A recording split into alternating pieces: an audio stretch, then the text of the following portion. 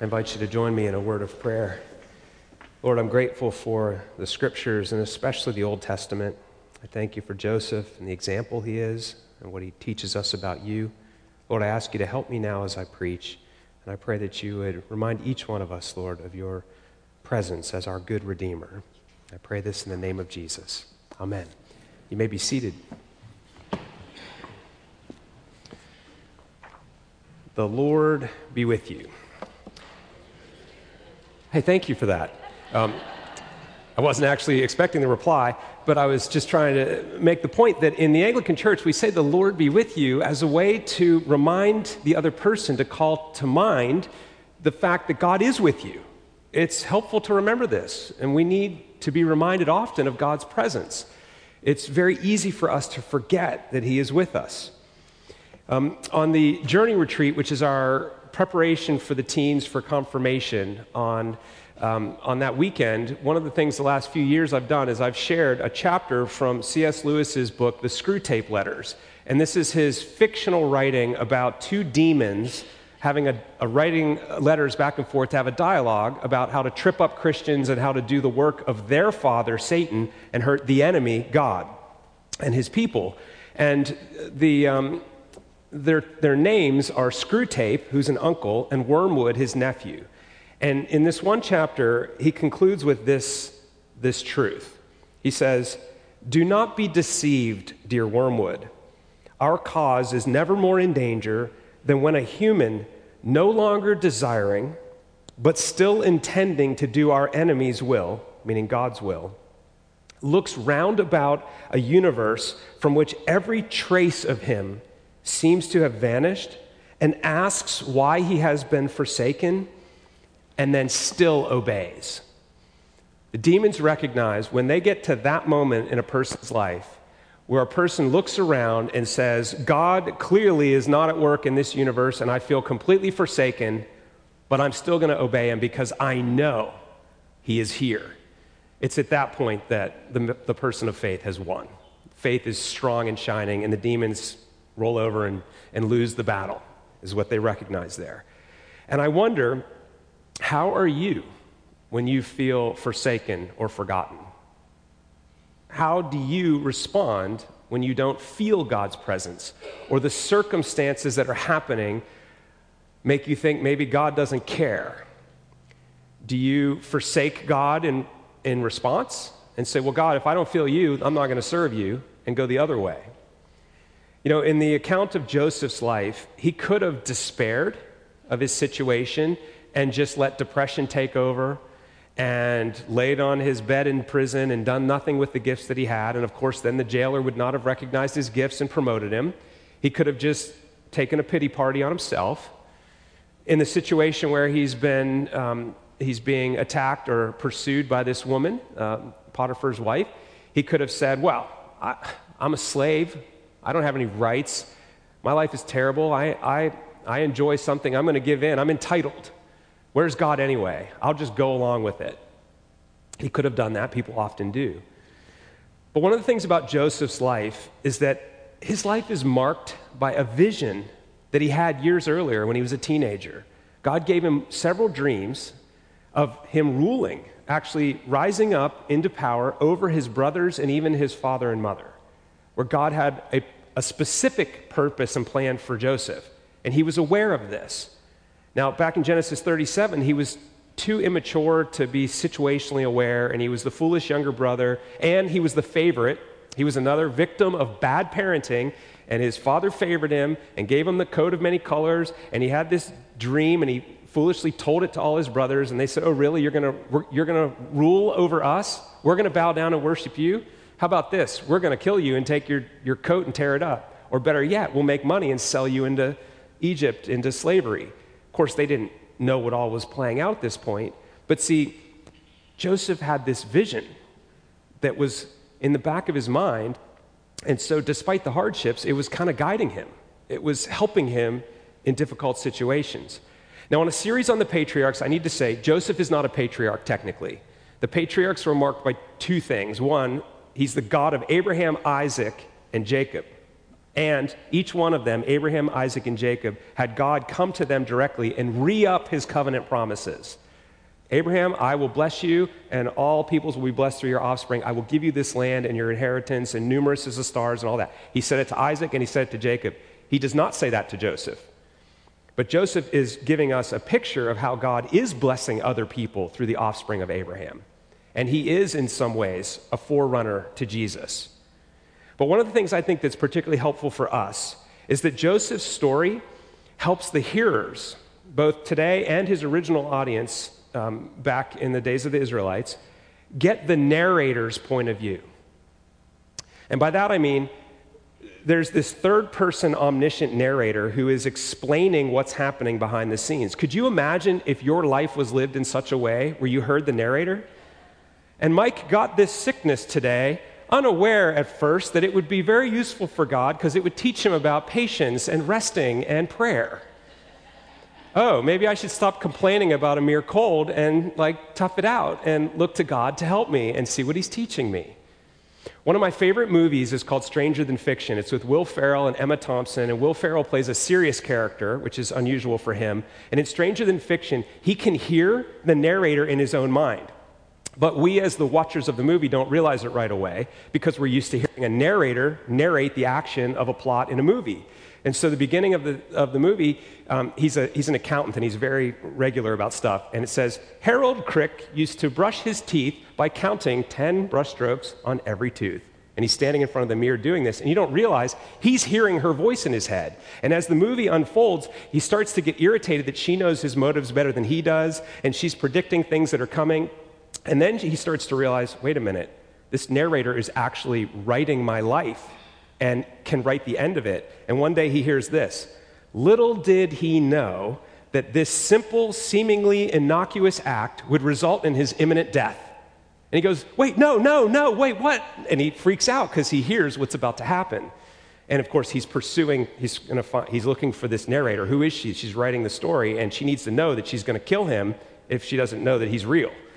But see, imagine if your life had a narrator that was reminding you and the audience what was happening, where it was going to go. What does this mean? See, knowing the direction things are headed in changes your interpretation of the moment. And Joseph had a vision of God raising him up to rule over his brothers and his father and his mother, and he had this vision, and it was there in the back of his mind. And so we've known as the readers that Egypt was in the future. It was coming. Back in Genesis 15, God says to Abraham, you need to know that your offspring are going to be enslaved for 400 years in Egypt. So all of a sudden, the brothers of Joseph sell him into the Ishmaelites, and the Ishmaelites take him down to Egypt. So we pick up in chapter 39, and it says, now Joseph had been brought down to Egypt, and Potiphar, an official of Pharaoh, the captain of the guard, an Egyptian, had bought him from the Ishmaelites who had brought him down there. That's how chapter 39 of Genesis starts out. It tells us that Egypt now is coming into play. Now, Joseph doesn't know maybe necessarily all of this, but he knows a little bit. And right away, the original hearers of this, the Israelites that would have read these stories and heard these stories, they, in their mind, think of Egypt as the place of slavery, or it's the place of escape. We escape the war, and let's say the king of Syria or someone is Babylon, whatever's coming in, we're going to flee to Egypt as our strength. Or there's a famine in our land. Instead of turning to God, we're going to flee down to Egypt and go get food there. It was a place of escape and a place of enslavement. And so it represents something really big. Now, it's interesting, right away, the narrator in chapter 39 uses the word Egyptian several times. He's not just Potiphar, he's Potiphar the Egyptian. And as the narrator's going through the story, he even refers to him as the Egyptian. He brought him down there. The Lord was with them. Let's see, Joseph found favor in his sight. This is verse 5. The Lord blessed the Egyptian's house for Joseph's sake. Why didn't he call him Potiphar? Well, because he's bringing up that idea of Egypt as being a place of escape and a place of enslavement. This Egypt thing is really important. Potiphar is called the Egyptian. And it's like the narrator of chapter 39 is saying to the Israelites, hey, Israel, God is still with you. They would have been enslaved later in Assyria, and then in Babylon, and then us today in sin. There is slavery, there are problems, and we're tempted to doubt that God is still with us. Hey, people of God, God is still with you, even in the midst of the hardship.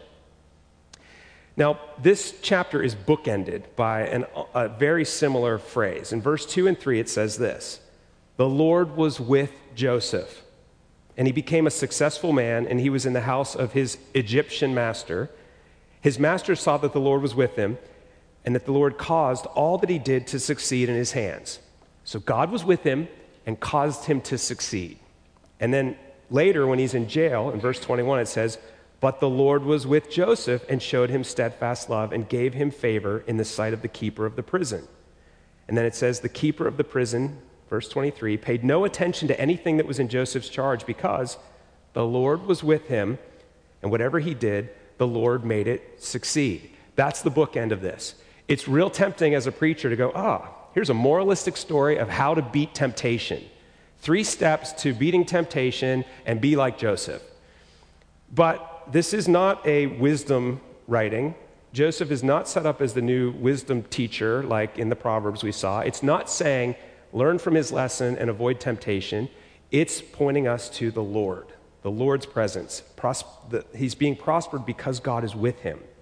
The Lord is named 8 times in 23 verses, and he's called God once on the lips of Joseph himself. And what we're finding here is that God is at work. God is with you like God was with Joseph, and God redeems suffering. We're starting to see that suffering has a purpose in God's economy, and he uses it. He redeems it. Now, it is helpful to get a pretty good anatomy of the lust problem in here, and it's the middle section of this, the conflict. The wife of Potiphar lusts after Joseph. It tells us in verse 6 that Joseph was handsome in form and appearance. There are only 2 people in the Bible that describes, him and his mother Rachel. It says her sister was weak of eyes, but she was attractive to look at, beautiful, and of a good form. So she was beautiful and shapely. And same thing here. Joseph was handsome in form and appearance. There's only 2 places in the Bible, which I don't know necessarily what that means. It's just unusual. It points this out because it leads her to start to desire him, but in a lustful way. And that's how this starts out. That's how lust starts out. It starts out with the eyes.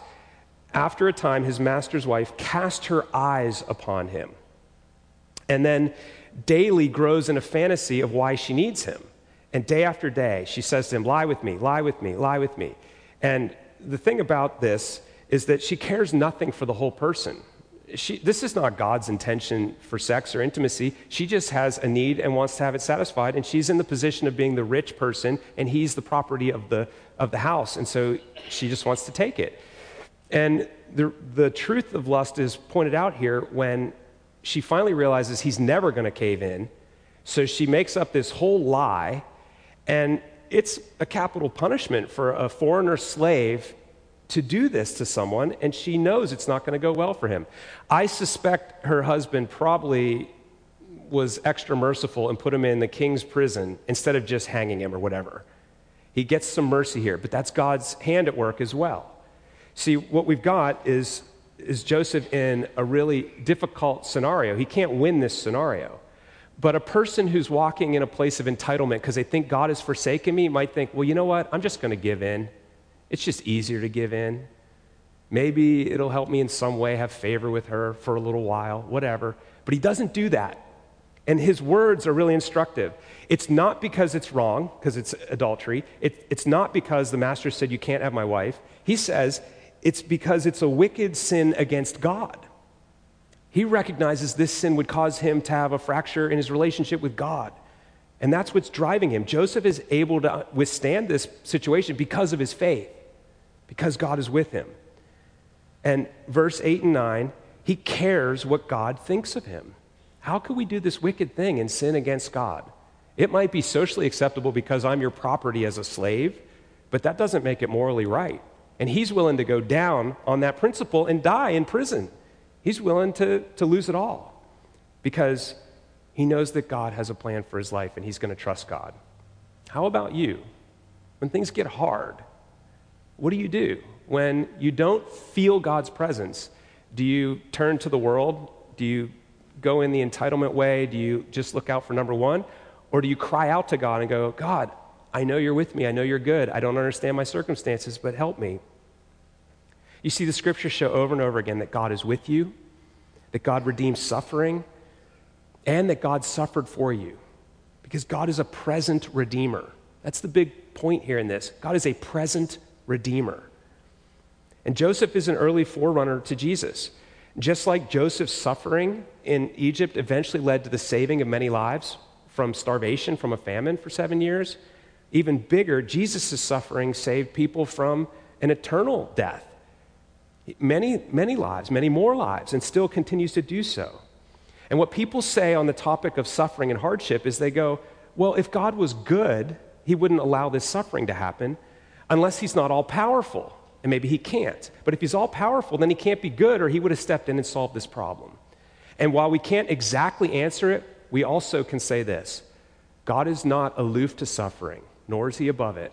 He goes into it personally. And that's what the cross is all about. We have a God who comes down and enters into suffering and human sin and brokenness and suffers for us and is with us in our suffering as well. So regardless of the dilemma of why does he allow it to happen, we know that he redeems it and uses it. And that's one of the key teachings of Scripture. And when we think about names for Jesus, Emmanuel, God with us. He's come with us. And he promised to remain with us. In the Great Commission, he said, I'm with you to the very end of the age. Whether you feel it or not, God is with you. That is his promise. And as Romans 8:28 says, he works good for those who are called according to his purpose. He can take bad things and work them for good because he's a present redeemer. He redeems things. And so the Apostle Paul can say things like, looking ahead, thinking of the narrator's perspective again, looking ahead, the glory that is coming for believers is so great that this light momentary affliction is not even worth comparing. Now, that's hard to think of right in the moment when you're being thrown into jail and falsely accused and whatever and suffering. But as Amazing Grace says, 10,000 years from now, bright shining as the sun, literally 10,000 years from now, when you look back at whatever the suffering was, the hardship, the temptation in your life, you're going to chuckle and go, I can't believe that felt so hard. If only I could have seen where I am now, that would have been so easy. If only I had the full narrator's perspective. If I could just bless or be blessed by God by having that perspective. And you know what? We do. We actually have it because we know where this goes. We know how this book ends. We know what is coming. And so we find that we're able to press through the hardship. We're able to cry out to God and ask him to help us. And the promise to Genesis to Abraham was through your offspring, all peoples will be blessed. The crazy thing about how God redeems is not only does he use suffering and hardship to bring about good, he does it not just in your life, but in other people's lives. Other people are blessed through what you go through. So he's building this community of good things. Feel it or not, he is with you. And I want to encourage you this morning to renew your trust in his goodness. God is a present redeemer. Would you pray with me? Lord, we come to you in our hardships. This life is hard, and it's easy for us to look down into the pain of the moment and forget the big picture. I am grateful for the example of Joseph here, but even more so, I'm grateful for Jesus coming and suffering for us and promising to be with us. Lord, help us to remember that. Help us to cry out to you. Lord, protect us from a desire to escape or to become enslaved. And I pray this in the name of Jesus. Amen. This morning we're shortening. We've been on hold a little bit for a while. Do we have a plan that some way to move forward, either by pledges that might go beyond